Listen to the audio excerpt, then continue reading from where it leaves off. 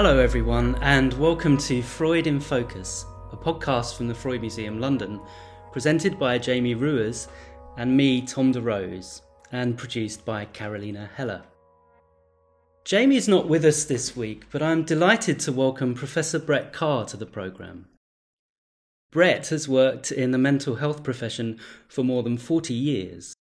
He is, among many other things, a senior fellow at the Tavistock Institute and visiting professor of psychoanalysis and mental health at Regent's University, London.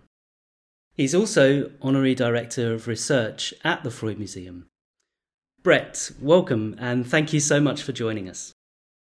Hello, greetings to you, Tom. Thank you so much for speaking with me today.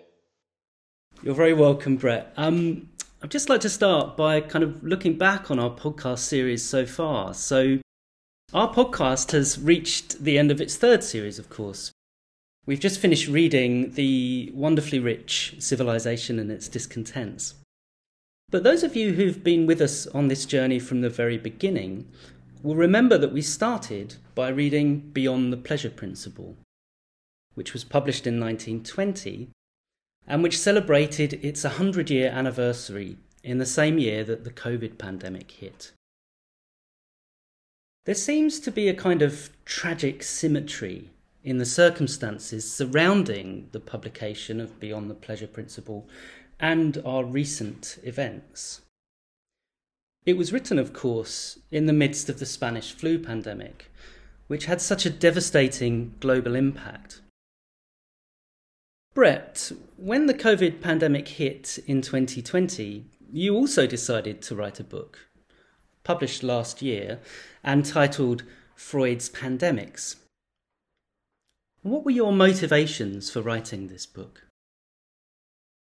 Well, first of all, Tom, if I may say, I want to congratulate you and your colleagues, Jamie Ruers and Carolina Heller, because since the inception of the Freud in Focus podcast, I have been a very, very great fan. I've listened to every episode, sometimes more than once. So I think you're all doing a really fantastic job, and it's a great way to promote Freud. And I must say that I would not have written the book Freud's Pandemics had it not been for your colleagues at the museum, Jamie Ruers and Lily Spain, who run the events program. Because shortly after the outbreak of the coronavirus pandemic here in the United Kingdom, back in March of 2020, Lily and Jamie contacted me and said, Brett, we've had to close the museum to members of the public, a real tragedy. The first time that ever happened since the museum first opened in 1986. Just heartbreaking to think that members of the public could not actually walk into Freud's home at Mayersfield Gardens. And Jamie and Lily said, well, we have now discovered a new technology called Zoom, which I must confess I had never heard about before. And, they said, rather than bring people into the museum, we can do Zoom events. Would you like to do a Zoom event, to help support the museum and as a fundraising campaign and so on and so on?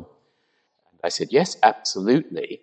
And then they asked, well, what would you like to speak about? You have an open opportunity. I said, well, given that we're in the middle of a global pandemic, I cannot think of anything else that we could talk about, should talk about, need to talk about, then what lessons we might learn from Sigmund Freud himself, because he is a man who survived multiple pandemics during his own lifetime.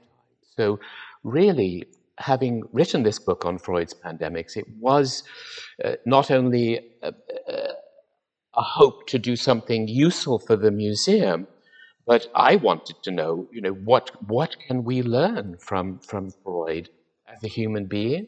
What can we learn from Freud as the founder of psychoanalysis to help us cope with grotesque traumata, decade after decade after decade of traumata? Because if anybody lived through multiple pandemics in his own lifetime, not only the so-called Spanish flu of 1918 to 1920, but a whole variety of other pandemics, it was Sigmund Freud. So it was really my plan to see what kind of wisdom we can still extract from Sigmund.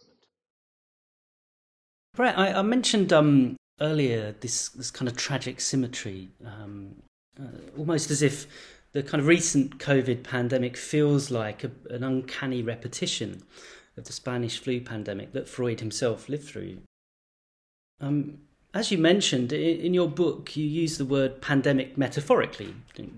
You suggest that this book might be the first exclusively traumatologically orientated biographical portrait of Freud. This approach, I think, really offers us a more human Freud than is often presented. A Freud who lived and suffered and endured, and also a Freud who is very relatable. In your book, you highlight 6 different pandemics, that you cover. Could you kind of briefly just describe them for us, please? You're right, Tom. I do use the word pandemic both to describe actual virological infestations that can attack the human body physiologically.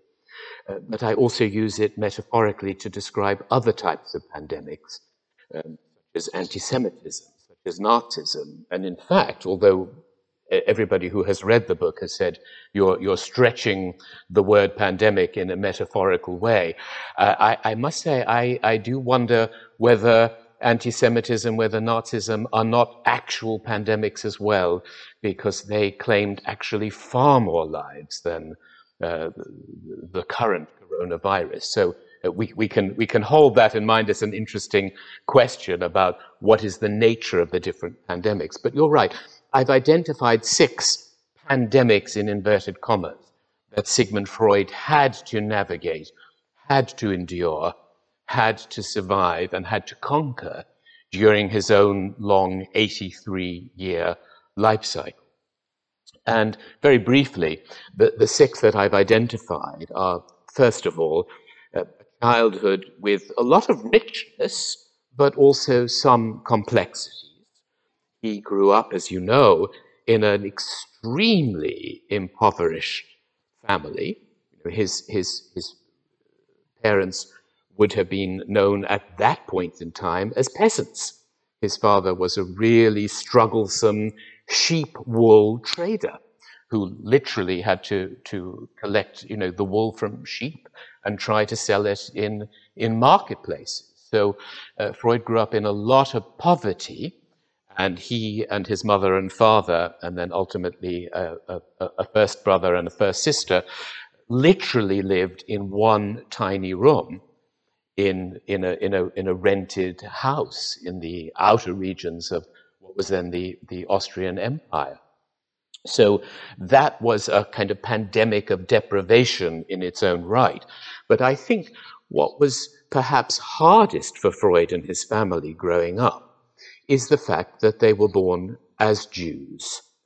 And being Jewish has never been easy historically, as you know. But at that point in time, Jews were really regarded globally as truly, truly denigrated objects.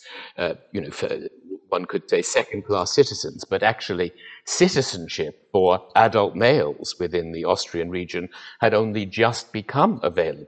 Freud, when he went to university in Vienna in 1873 as a young man, he was literally the first male in his family ever to attend a university, because Jews were literally not allowed to engage in higher education. So there was a real pandemic, a lifelong pandemic of anti-Semitism within the Austrian Empire, where Jews were very, very marginalized, very denigrated. And there were even times where there were restrictions on marriage, restrictions on the number of children that you could have within the empire. I think it's not fully appreciated in this day and age. So to grow up knowing that you are already hated by most people is by no means easy or straightforward, as you will appreciate. So Freud had to endure anti-Semitism for the whole of his life. And I would really identify that as the first of these 6 pandemics. We mustn't forget that when Freud was a young doctor in Vienna, after he had qualified, the citizens of Vienna elected as their mayor, as their Bürgermeister, a man called Karl Lueger, who ran for office on an overtly anti-Semitic ticket.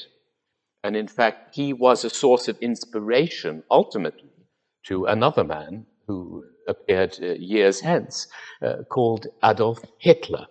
So Freud really grew up in a very, very unsafe moment of history, at a very unsafe time and in a very unsafe place. And I think the challenge to human safety, speaking in my psychotherapeutic role as a clinician, you could have a life full of riches, lots of parties, lots of nice friends, but if you don't feel a sense of bodily safety, you will be very, very much at risk for severe clinical depression. So with all the Jews having that basic sense of safety and security challenge, it was quite an achievement for Freud to live the creative and flourishing and genius life and make the professional contributions that he did make. So anti-Semitism, I would say, is probably the first and maybe the biggest and the most long-standing of those pandemics. But shortly after Freud started to investigate what had been called originally the so-called talking cure, which now we take for granted. Nowadays, if you go to see your GP and say, oh, I'm perhaps drinking a bit too much alcohol, or perhaps I'm a bit too anxious or depressed, the GP might prescribe various forms of medication. But nowadays, psychotherapy and counseling have become so much more available, so much more normalized. Your general medical practitioner might say, well, perhaps you ought to see a therapist and engage in the talking cure. So it's a very, very different world. But back in the 1880s and 1890s, when Freud and his senior mentor, Josef Breuer, really began to explore this so-called talking cure, it was considered extremely radical, because the standard treatment for mentally ill patients back in the late 19th century in continental Europe was first and foremost neglect, not doing anything to the patient, but those who were extremely ill were institutionalized, and not just for a week, not just for a month, but often for an entire lifetime. Once you were put into a lunatic asylum, you rarely ever came out. And many of the so-called lunatics of the late 19th century were subjected to brutal treatment. They would be beaten, they would starve, they would be put in shackles. Women who suffered from hysteria would be subjected to really grotesque, sadistic surgical procedures on their genitalia, on their ovaries, and so forth. And Freud, I think people don't appreciate nowadays in this day and age how much Freud humanized the treatment of so-called mental illness. And we are grateful to him for that, because he said, listen, just come into my office, lie down on this comfortable couch, and tell me about your mummy and your dad. That was an incredibly physically non-invasive way to treat mental illness at the time. And it's become standard practice nowadays.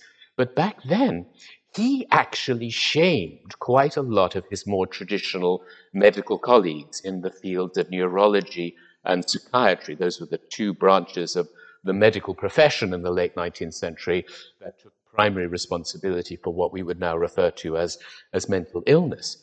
And they hated Sigmund Freud for challenging the model of brain degenerationism, because back then they thought, well, if you're mad, it's because you've inherited a crazy, pathologically damaged brain.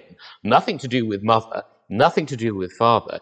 Childhood, infancy, did not even come into the narrative at all. And Freud said, we have to go back and investigate your infancy and childhood with archaeological, historical care, and we have to give you a quiet, safe, confidential room in which you can speak about your early secrets. So in having invented psychoanalysis, he really, really attacked his fellow medical colleagues. And they attacked him in consequence. And I think the second pandemic, Tom, that Freud really struggled to survive is what I would call the pandemic of professional shaming. Because once he started to publish his case histories, once he started to publish his theoretical essays on psychopathology and its treatment psychoanalytically, he first used the term psychoanalysis in print in 1896, he was attacked left, right, and center across the globe, literally. And, his surname is Freud, but many British physicians actually referred to him in print in esteemed medical journals, not as Sigmund Freud, F-R-E-U-D, but as Sigmund Fraud, F-R-A-U-D. They actually called him Dr. Fraud rather than Dr. Freud. Now, can you imagine if that is your surname and somebody says, you're not a Freud, you're a fraud? I mean, they really, really hated him. They disrespected him. Nowadays, medical journals would not allow publication of that kind of shaming and slandering. There'd be lawsuits aplenty. But back then, doctors could say what they like. And he was accused of being a sexual pervert and a pornographer because he dared to talk about the details of his patients' sexual lives, including horrific experiences of sexual abuse. But back then, nobody talked about sexuality. All the women were dressed in layers and layers of clothing with corsets. The body was an object of shame and it was fully covered. And Freud was uncovering the body in a psychological sense, saying, well, let's find out what your erotic thoughts and fantasies are. Let's find out what your early sexual experiences had been. And that was considered really, really a disgustingly radical intervention. So he had to endure a lot of hateful attacks. Professor Otto Marburg, who was one of the leading neurologists in Vienna, he actually dismissed Freud as nothing more than a Casanova. Can you imagine one doctor today referring to another doctor as a Casanova? It was really, really a very cruel way of dismissing the entire corpus of his work. And of course, what we've come to discover is that, apart from geeky historians like us who actually know the names of these other ancient 19th century doctors, each one of them has been forgotten. But it's only Sigmund Freud who has a museum named after him in London and a museum named after him in Vienna and so on. So he did survive, and the legacy of his work has survived, but the attacks were very painful. So anti-Semitism was the first pandemic, in inverted commas, professional shaming the second. And then, once the Great War began in 1914, pandemics aplenty rolled out in Sigmund Freud's private life and professional life. The third pandemic is the Great War itself from 1914 to 1918. And I think people don't fully appreciate. We know about the horrors of the battlefields, but I don't think people appreciate how cut off Austria was from basic food supplies. It was not quite as horrific. We didn't have access to nuclear missiles in the way that sadly we do nowadays. But people in Vienna had, for many periods of time during the Great War, no access to heating. Freud actually had to spend much of the day in his overcoat, and he's written in some of his private correspondence that his fingers were literally frozen, that it gave him physical pain just to hold a pen to write. He was first and foremost a professional writer and produced no shortage of works, as you know only too well. But it was really, really strugglesome. And the family had very, very little access to good food supplies. Freud's cousin in England, a gentleman by the name of Samuel Freud, tried to send him some food parcels. But it took 2 or 3 months for these parcels to arrive from Manchester to Vienna. So it was really a time of tremendous deprivation for Freud, even though he was not himself on the front line. And then to make it even worse, during the war, all 3 of his sons, Martin, Oliver, and Ernst, they all served in the battle. They all had very, very scary experiences. Martin was actually shot. Ernst was nearly exploded in a bombing in Italy. And really, really just horrific experiences. And of course, back then, nobody had mobile telephones or emails or even fax machines. You know, Freud and his wife, Martha Freud, they did not know for months whether any of their 3 sons were still alive. There was just no way to make contact with the Austrian soldiers who were actively fighting on a daily basis. Martin was then imprisoned by the British for 9 months, just as the First World War was coming to an end. So that was a really ghastly time for Freud and his wife, and indeed the whole family. And then just as the war is ending, the so-called Spanish flu of 1918 erupts. And we do not know the actual figures. Obviously, the field of health care and epidemiology was rather different a century ago, but most medical historians estimate that the death toll of the so-called Spanish flu could well have been between 50 million bodies and 100 million bodies. I mean, just a huge, huge number. If it were in fact accurate that it was 100 million casualties, that is more victims than died in World War I and World War II combined. So that was just a grotesque experience. And of course, no vaccinations at the time. You know, COVID of 2020, 2021, 2022 is grotesque. And it's claimed many, many lives and caused so much tragedy and mental health fallout, as we know only too sadly. But the Spanish flu was even more horrific. There were no treatments that worked at all. And Freud really suffered. And sadly, at the very outset of 2020, the very outset of 1920, his middle daughter, Sophie, died from the Spanish flu within literally a matter of days. She lived with her husband and her 2 little sons in Hamburg, in Germany, so Freud could not even see his daughter to say goodbye after she'd contracted the flu. And he was utterly devastated. And as you rightly underscored, Tom, it's perhaps not accidental that he published his famous monograph, known in English as Beyond the Pleasure Principle, in 1920. We know that he had already started writing it before Sophie died, but he did write it right at the apex of the end of the First World War, the fallout of the First World War, and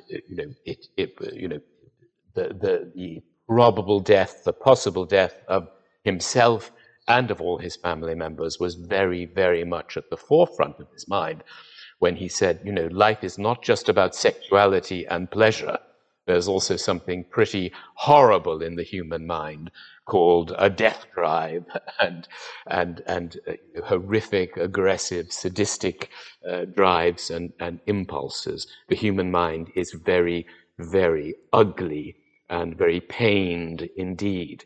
So in terms of the intersection between Freud's private life and his professional life and his publications, there's a very, very great overlap. So he had those pandemics to deal with. And then shortly after he began to recover from the death of his cherished daughter, Sophie Freud Halberstadt, he was diagnosed in April of 1923 with a very serious maxillofacial cancer.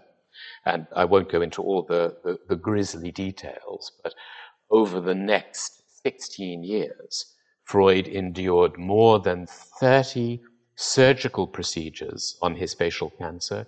He had large parts of his jaw removed, a very primitive false jaw inserted into his mouth, which caused him a lot of pain, a lot of physical pain. And he was subjected to very, very primitive radiotherapy treatments. They were not nearly as sophisticated as they are today, understandably. And they actually burnt his skin. So at one point, the skin of his face literally blackened because it had been burnt by the primitive radiotherapy. So that was a pandemic of its own kind. And this remarkably verbally adept, verbally fluent Freud could not, for the last 16 years of his life, speak with clarity. We do have one BBC recording that he made shortly before his death in 1938. I'm sure you've listened to it many, many times, and perhaps it can be integrated into one of your podcasts so that people can access it easily.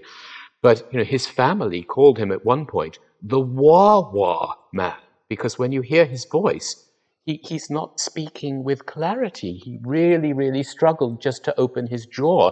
So sometimes he would give sentences and they would sound wah, wah, just like that. So he could no longer be the lecturer that he was for the whole of his life. It was a huge bodily assault, a huge bodily loss, living with death really for 16 years. So that was a pandemic of its own kind. And I think for those interested, please do read. There are two magnificent books which many listeners may have come across.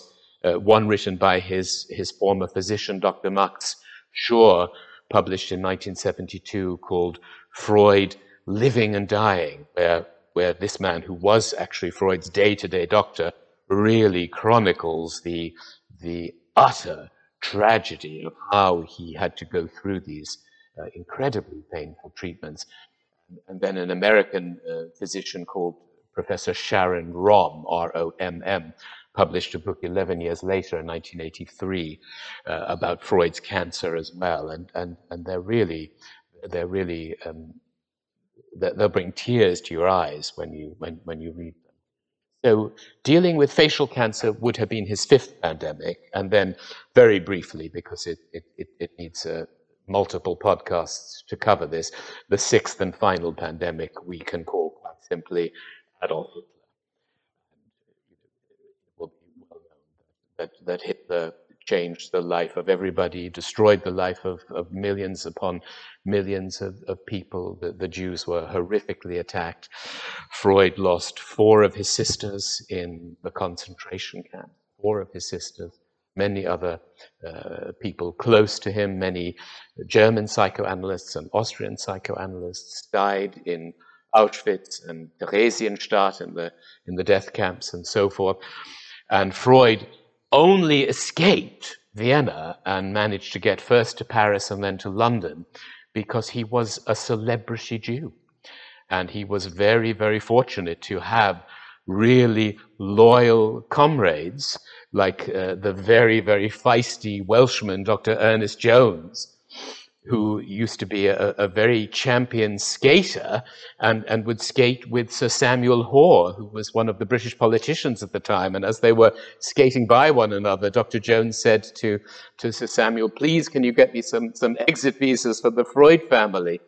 And then Freud's former patient, the French princess Marie Bonaparte, was extremely wealthy, and we suspect that she probably gave a very large financial donation to the Nazis to say, listen, we'll give you money, let's get Freud out. And both Winston Churchill and Franklin Roosevelt were keeping a close eye on the status of the Freud family. So the Nazis knew that it was probably not the best thing to send Sigmund Freud to a concentration camp. So he was unbelievably lucky to get out. I remember, Tom, back at the very, very early days when the museum first opened in 1986, and I had the privilege to be on the staff back in those good old days. I was giving a tour of the study, and a very lovely, lovely elderly Jewish woman came in for a tour of Freud's study, which is just, as you know, full of his wonderful couch and nearly 2,000 books and nearly 2,000 antiquities and so forth. He was in an unusual position where he got to take all his possessions with him from Austria to Great Britain. And this woman, who had been a Jewish refugee from Poland, she burst into tears and she said, "When I left Poland, all I could take with me was a little rag to cry." That was the only physical object apart from her clothes. She could take nothing with her. So Freud was really a Jewish aristocrat in that respect. But his whole life exploded, and to be an 82-year-old cancer-ridden man and have to rip himself out of his life in Vienna and just see everybody around him jumping out of windows and being shot and being deported, really, really horrible. And then to spend his last year, albeit in a beautiful house, in such tremendous pain as a refugee. So he had a tough life. He really, really did have a tough life. And that is why, in a brief encapsulation, I referred to this narrative as Freud's pandemics. And he did survive. He didn't have a nervous breakdown. He didn't become psychotically ill. And I think the reasons that he didn't is that he did enjoy very strong, secure attachments to a mother who never left him in childhood and to a father who never left him in childhood. Yes, like every human being, he had issues, in inverted commas, with mummy and daddy, but they were basically good, loyal, devoted parents, Amalia Freud and Jakob Freud. And I think that gave him a sturdy ego structure, as he would have described it. And then to have really forged a life of so much creative pleasure and creative satisfaction that gave him meaning. The talking cure gave him meaning. He found his own way to go through the talking cure process, through his own self-analysis. But Freud really also pioneered the writing cure. For Freud, writing was not just dealing with correspondence the way we all handle emails nowadays. It was a real source of pleasure and potency for him, because it was through writing of letters, articles, monographs, books, and so forth that he was able to archive, document, and disseminate all of the wisdom that he learned from his own private researches and his own investigations. So work really made Freud a truly, truly creative and physically and emotionally robust person. And I think he can be, in many ways, for so many of us, a terrific role model. Yeah, that's wonderful, Brett. Thank you so much. I mean, there's so much kind of richness in what you say, and I'm glad you actually brought in the notion of a writing cure, because, of course, Freud was such a great writer, won the Goethe Prize for Literature, and even in English in translation, he's so wonderful to read. And I was also thinking of another great writer, of course, of W.H. Auden, whose very famous poem on Freud's death, in memory of Sigmund Freud, really kind of captures that richness of life. And also about Auden's later poem, The Age of Anxiety, I think, which was written just after the Second World War. And thinking about, as you're describing Freud's life and his existence as almost like the age of pandemics, isn't it, that Freud has gone through, this kind of series of pandemics. So, and I, as I mentioned earlier, I think this kind of, this metaphor, we might call it actually a viral metaphor rather than the metaphor of a pandemic. That's something obviously you really foreground in your book, and it leads you quite naturally and seamlessly into a discussion of the notion of a vaccine, the viral metaphor and the vaccine. You've hinted on this in the discussion previously, but I wonder if you could elaborate. You spoke a little bit about psychoanalysis and the talking cure more generally as a kind of psychological vaccine. Now, I mean, this was a part of your book that I really found extremely compelling, actually. And I wonder if you could say just a little more about this, Brett. I like what you just said very much, Tom. I think that's very insightful about the age of anxiety and the age of pandemics. And also, I very much appreciate your phrase about the viral metaphor. I think that's a very good way of encapsulating what Freud lived through, and perhaps what we're all living through. You know, I wrote this book, and I gave my first Freud Museum London Zoom talk before the horrific explosions in Ukraine. You know, that erupted. It was perhaps brewing, but it only erupted earlier this year in 2022. So we're living in an ugly, ugly chapter of human history, and perhaps all historians would say, actually, there has never been a beautiful chapter of human history. We've had murder and warfare and horror from the very inception, and it may be that Freud himself would have championed that notion, because I think one of the reasons Freud is so much hated by large numbers of people is not just because he wrote so explicitly about sex. I think he's hated even more because he really foregrounded the fact that our minds are full not just of sex, but of violence. That the mind is really primitive, the deep, archaic core of the mind. And when he conceptualized this in 1923 as the id, which is the really ugly part of the mind, and superego, which is the finger-wagging part, say, you know, don't steal, don't commit murder, don't do bad things, you know, honor your mother and father. That is the war that every human being embarks upon every single day of one's life. And when Freud wrote about the ego as the sort of the piggy in the middle, if you like, that's struggling between the primitive sexual and aggressive impulses and then, you know, what is right and what is wrong, the superego, everybody has a tug of war going on in their mind all the time. And the better one's early life experiences, the more sturdy one's parental attachments as an infant, the more likely you are to end up on the side of having a healthy ego structure rather than a very frail, very damaged ego structure. But being a human being is tough. And also, as Freud taught us, even if you have the best mummy in the world and the best daddy in the world, once you discover something called mortality, you spend the rest of your life living with something called death anxiety.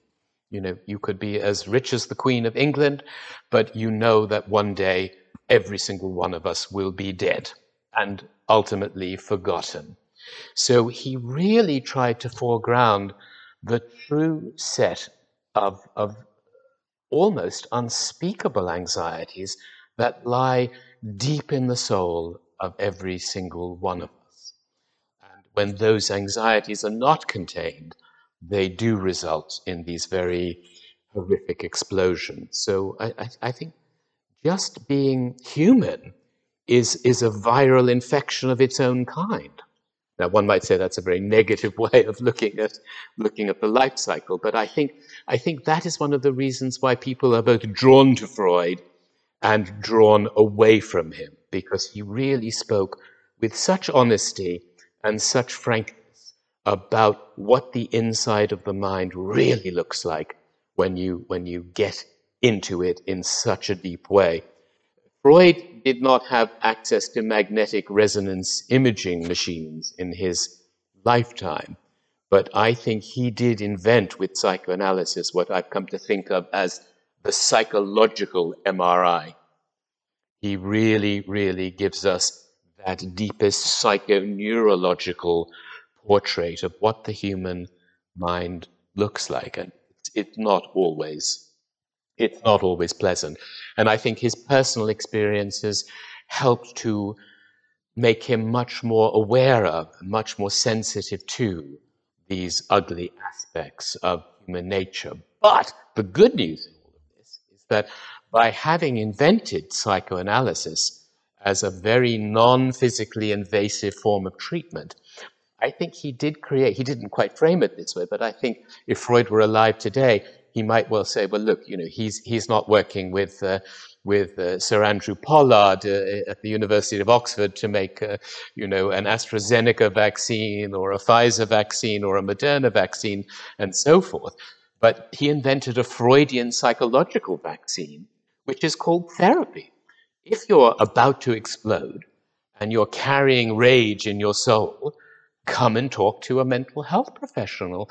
Literally get it off your chest. Put it into words rather than act it out. So I have come to think of the psychotherapeutic process as a form of psychological vaccination. And I've been very, very impressed by all the individuals with whom I've had the privilege to work in my own practice across the pandemic, how everybody has suffered, but they have all survived and soldiered through really, really impressively. And I think my colleagues would say very much the same, because although it's been a grotesque moment of everyone's biography, therapy has helped people to avoid breakdown. And I think the people who really are breaking down, sadly, are those who've not been in therapy or haven't had easy access to therapy. So if anything can be learned from the pandemic, that we need more Freudians now than ever before. And at last, we have government ministers who are taking an interest in mental health. That never used to be the case. So I think although it's been a pretty grotesque time, I think one of the big benefits of this pandemic era that we're living through now is that people are taking mental health far more seriously than at any point in recorded human history. And I think that would have made Freud very, very satisfied indeed. Yes, there's a kind of, as you're describing there, when you started talking there, but it feels almost as if, naturally, as human beings, our inner worlds, that there is a potential for conflict, a potential for tension. In fact, almost that's the given. That's what you're given when you come into the world, isn't it? Through the experiences that you have of it, and that kind of the notion of a psychological vaccine then might just allow us to hold things together, perhaps, or to work through those difficult times, and kind of maintain a kind of a sense of a very hard one and equilibrium, really, I guess. And I wonder now, because it does feel, as you mentioned earlier, that we are living in quite dark times. Historians, as you said, might refer to previous eras as having equal amounts or perhaps more kind of conflict, but there does seem a particular moment now. We're of course still dealing with the COVID pandemic and the impact that that's had on society, learning to live with it, kind of renegotiating our social rituals, our kind of engagements with people, having to relearn basically being in the world again and being with people. COVID's clearly been devastating for societies, but using your notion of the pandemic in a metaphorical sense, and you've touched on the war in Ukraine. Politically, we do seem now to be beset by a number of pandemics, don't we? We have the pandemic we might call the pandemic of mistruth in the political sphere, sadly. That kind of geopolitical pandemic of aggression that you've referred to. Nationalism, intolerance and violence appear to be on the rise, don't they? So it does feel very, very timely, really, for us to be engaging with Freud again, who lived through kind of comparable experiences and wrote so insightfully, I guess, about them. Brett, could you just draw out perhaps one or two lessons that you might think that contemporary politicians and decision makers more generally might take from Freud? How might an engagement with Freud and talk therapies more generally help us perhaps to prevent future pandemics? Well, that's a vital question. I wish we had a few more hours where we could talk about that, and I'd love to hear your views on it, Tom. And I'm really delighted to say that during the pandemic, colleagues in every branch of mental health have really started speaking up and speaking out very, very vocally about how we need to have much more dialogue with politicians, because sadly, we do have leaders within different governments who one might describe as mentally ill. You know, there was a huge controversy just a few years ago within a certain psychiatric organization for rapping on the knuckles one of its members who spoke out about the mental illness of a certain leader of a country. And a lot of psychiatrists were saying, well, actually, back in the old days, we were told never make psychiatric comments about living figures. That would be unethical. But this particular colleague said, actually, to not make psychiatric comments about world leaders who are mad or violent is unethical. So I think the good thing is that mental health professionals are starting to speak out much more vocally. And it's not necessarily easy for psychological workers to do that, because we are in a profession where we actually spend most of our working lives silent. I've done quite a lot of the talking during this podcast interview that we're having, but in a session with a client, with a patient, I'm pretty much silent most of the time, and I might make a few comments here or there about the patient's narrative.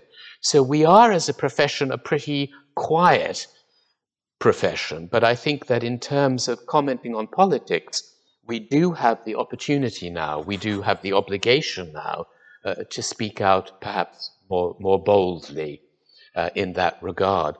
And I think, what I wrote about in the final sections of my book on Freud's Pandemics is, if Freud had had access to conversations with someone like Anthony Fauci, what might he have, recommended? And I think that the book that I would encourage every single politician and every single epidemiologist to read by our friend Sigmund Freud is his 1923 monograph, known in English as The Ego and the Id. The ego and the id, as some people would say. I think it's one of his most, I don't know if you'd agree with me, Tom, I think it's one of his most complex pieces of writing in terms of style. There are no compelling, dramatic individual case histories. It's full, it's 100% theoretical prose, but I think it's a work of genius beyond genius, because The Ego and the Id is, in my estimation, Freud's best encapsulation of the psychological MRI portrait of the inner ugliness of the human mind. And I'd love Anthony Fauci and Boris Johnson and everybody to read it, because I think one of the problems that we saw with the spread of the pandemic, the coronavirus pandemic, was the assumption that people are first and foremost rational, so that if a healthcare expert says, stay home, look after yourself, look after everybody else, don't engage in public gatherings, etc., that will stop the spread of a virus. This is all very good advice, but that assumes that one is in a rational state of mind, governed by the ego or the superego, rather than by the id, or by the real depths of the destructive arenas of the unconscious mind. And I think that was one of the really big, deadly fallouts of the healthcare advice, the assumption that people are going to be responding to this in a rational way. People were traumatized. People did not necessarily have access at the apex of the coronavirus pandemic to the most reasonable parts of their mind. And in the book, I talk about some of the first horrific stories about, a man was arrested in this particular village because he hosted a party with 80 guests, right at the apex. It makes the Downing Street Partygate look rather tiny by comparison, all of that. And one could say, well, is that just people expressing their rights as free citizens, or is it actually a form of madness, or is it a form of unconscious murder to actually engage in such destructive, irrational behavior, which has such horrific, such violent consequences. So I think that politicians need to work more with psychoanalytically orientated, Freudian orientated mental health workers to really help appreciate that although a lot of people on this planet are very smart, very rational, very intelligent, do their jobs very well, everybody has a very, very fragile, vulnerable, traumatized part of the mind, and large numbers of people live in states of irrationality rather than rationality. And that we know entirely because of Sigmund Freud. He was the first person really to give us a roadmap of that, where it comes from and how it might be cured. I think you put that really eloquently and powerfully, Brett. This kind of there's something you mentioned earlier as well about this, the almost like the ugly truths that psychoanalysis tells us, that we have to learn, and the amount of resistance actually that exists to these kind of notions of a kind of an unconscious and the death drive, as you mentioned earlier. But going through this experience of the pandemic with the irrationality of behaviour, coming to the fore, it's amazing that I guess these ideas of unconscious murder, as you say, of the death drive, don't have more kind of public traction, really. The resistance is extremely strong, isn't it, against these ideas? But I think, as you said, engaging with these ideas for leaders, politicians, but indeed for all of us in kind of chaotic and anxiety-ridden times can really help to kind of ground us and help us to work through these incredibly difficult moments psychologically. Obviously, next year is the anniversary of the publication of The Ego and the Id, and I hope to be doing. We'll hopefully do a podcast on The Ego and the Id next year. And Brett, we'd love to invite you as well to be a guest. I'm delighted to hear that for that series as well. So bear that in mind. That'll be kind of early. Next year, I think we'll aim to do that. But just want to ask you, just finally, Brett, you've really sketched, as I mentioned earlier, a very human Freud, a kind of fellow sufferer, if you will, someone that we can almost identify with in their suffering. I think part of the way that you've managed to do that, if I might say, is to really highlight the fact that it's impossible to separate the public and the private in many ways. The one kind of blends seamlessly into the other. But often, of course, we might want to resist the implications of that notion. And perhaps this is also something to do with why psychoanalysis still meets such resistance today.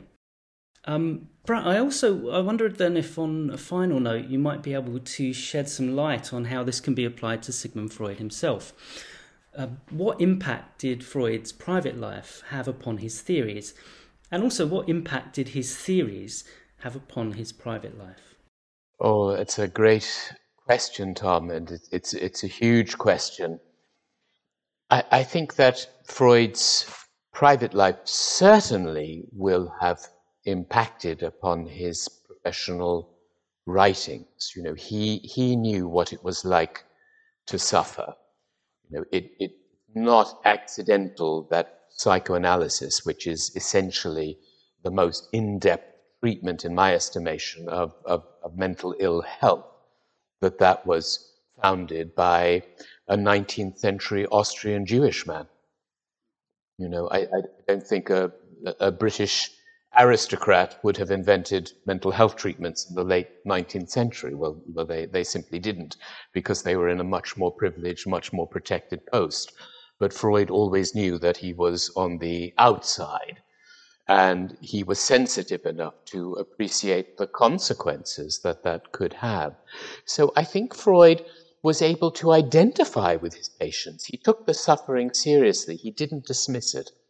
And when I said earlier in our conversation, Tom, that the main treatment, in my estimation, in the 19th century for psychiatric patients was neglect, I really mean that. Most people were just literally left to suffer in silence. And many simply committed suicide or engaged in acts of real violence against other people as well as against themselves. So Freud took suffering very, very seriously. He was, in my estimation, a deeply, unusually empathic man.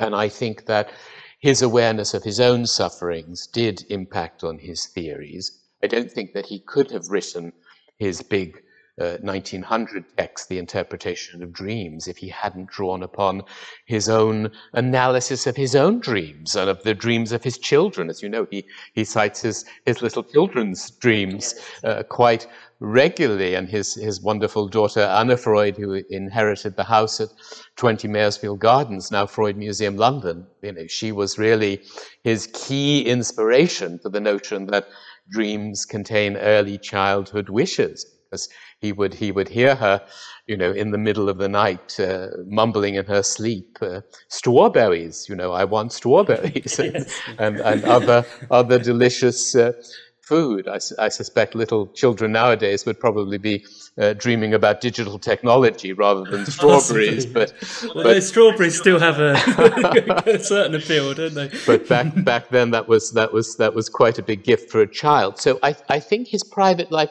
does very much influence his writings, but he also really drew upon the private lives of his patients. I think it was that integration of his own private life and that of his many, many analysans, because he had a full, long, rich practice of people from every part of the world over decades and decades. There wasn't a story that Freud wouldn't have heard in his clinical lifetime. So I think that really does, and he documented it so well, and I think it does really emerge in his theories. And it's an interesting question. We could have a whole conference on that, about Freud as a psychobiographical subject, about to what extent did his life influence his writings, and what extent do his writings influence his life. I do think, just to give you a simple one-line answer, I do think that just the sheer act of writing, whatever it was that he wrote about psychoanalysis, whether it was about dreams, sexuality, primitive parts of the mind, and so on, I think that was his writing cure. He could easily have gone to bed much earlier every night, but he often stayed up, as you know, till 1 a.m, 2 a.m, and then would get up the next morning, between 7 a.m. and 8 a.m. That was his general daytime, nighttime structure. He could have treated himself to many more hours of sleep, but he was obsessed by writing. He had so many thoughts in his head, and he knew he needed to document them, to archive them, to bequeath them to the next generations as a legacy. And I think he's given us an amazing legacy. And I would really like to see Freud become the equivalent of William Shakespeare in schools. And, you and your colleagues who are working full-time at the museum, as you know, are doing some wonderful work educating children. I mean, it's terrific how many young children, groups of children, school children, have been coming to the museum to get exposed to this thing called psychology and this guy called Freud. It's really fantastic, and I think he does deserve to have that place in school that Shakespeare would have had when we were little kids, where whether you like him, you don't like him, whether you find him exciting as a writer, whether you find his plays too long and too boring, everybody has to engage with Shakespeare if you want to graduate from your school. And I think that Freud deserves that iconic Shakespearean status, because he is really the Shakespeare of our time. I think we all have so much to learn from this man still. It's wonderful, Brett. Thank you very much. What a lovely, kind of powerful way to end today. Freud is the Shakespeare of our time. Both, of course, great writers and incredibly acute analysis of the human mind and the complexities of living in the world. Sadly, that is all the time we have for today. But Brett, I'd first of all just like to thank you so much for taking us on this fascinating journey of Freud's pandemics. Thank you so much, Tom, and thanks to our dear colleagues, Carolina and Jamie.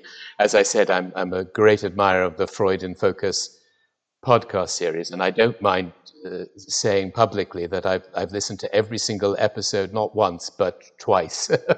I've really enjoyed them. So I recommend that everybody goes back to the archive and goes through all the episodes. They really do take Freud very seriously, and we need that now more than ever. So thank you. That's very kind, Brett. Thank you.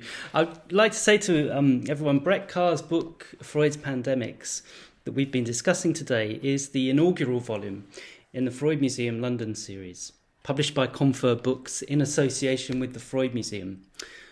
Freud's Pandemics is available from the Freud Museum's online shop, which is at www.shop.freud.org.uk at a special offer price, and it's highly recommended. I'd also like to thank my co-presenter for this series, Jamie Ruers, and our producer, Carolina Heller. If you've enjoyed this podcast series, then please consider supporting the Freud Museum by making a donation. The Freud Museum London is an independent charity which receives no government funding, and your donation will help us to keep programmes like Freud in Focus free to access. You can donate at www.freud.org.uk/donate. Thank you all for your support, and we hope that you'll be able to join us soon for the next series of Freud in Focus.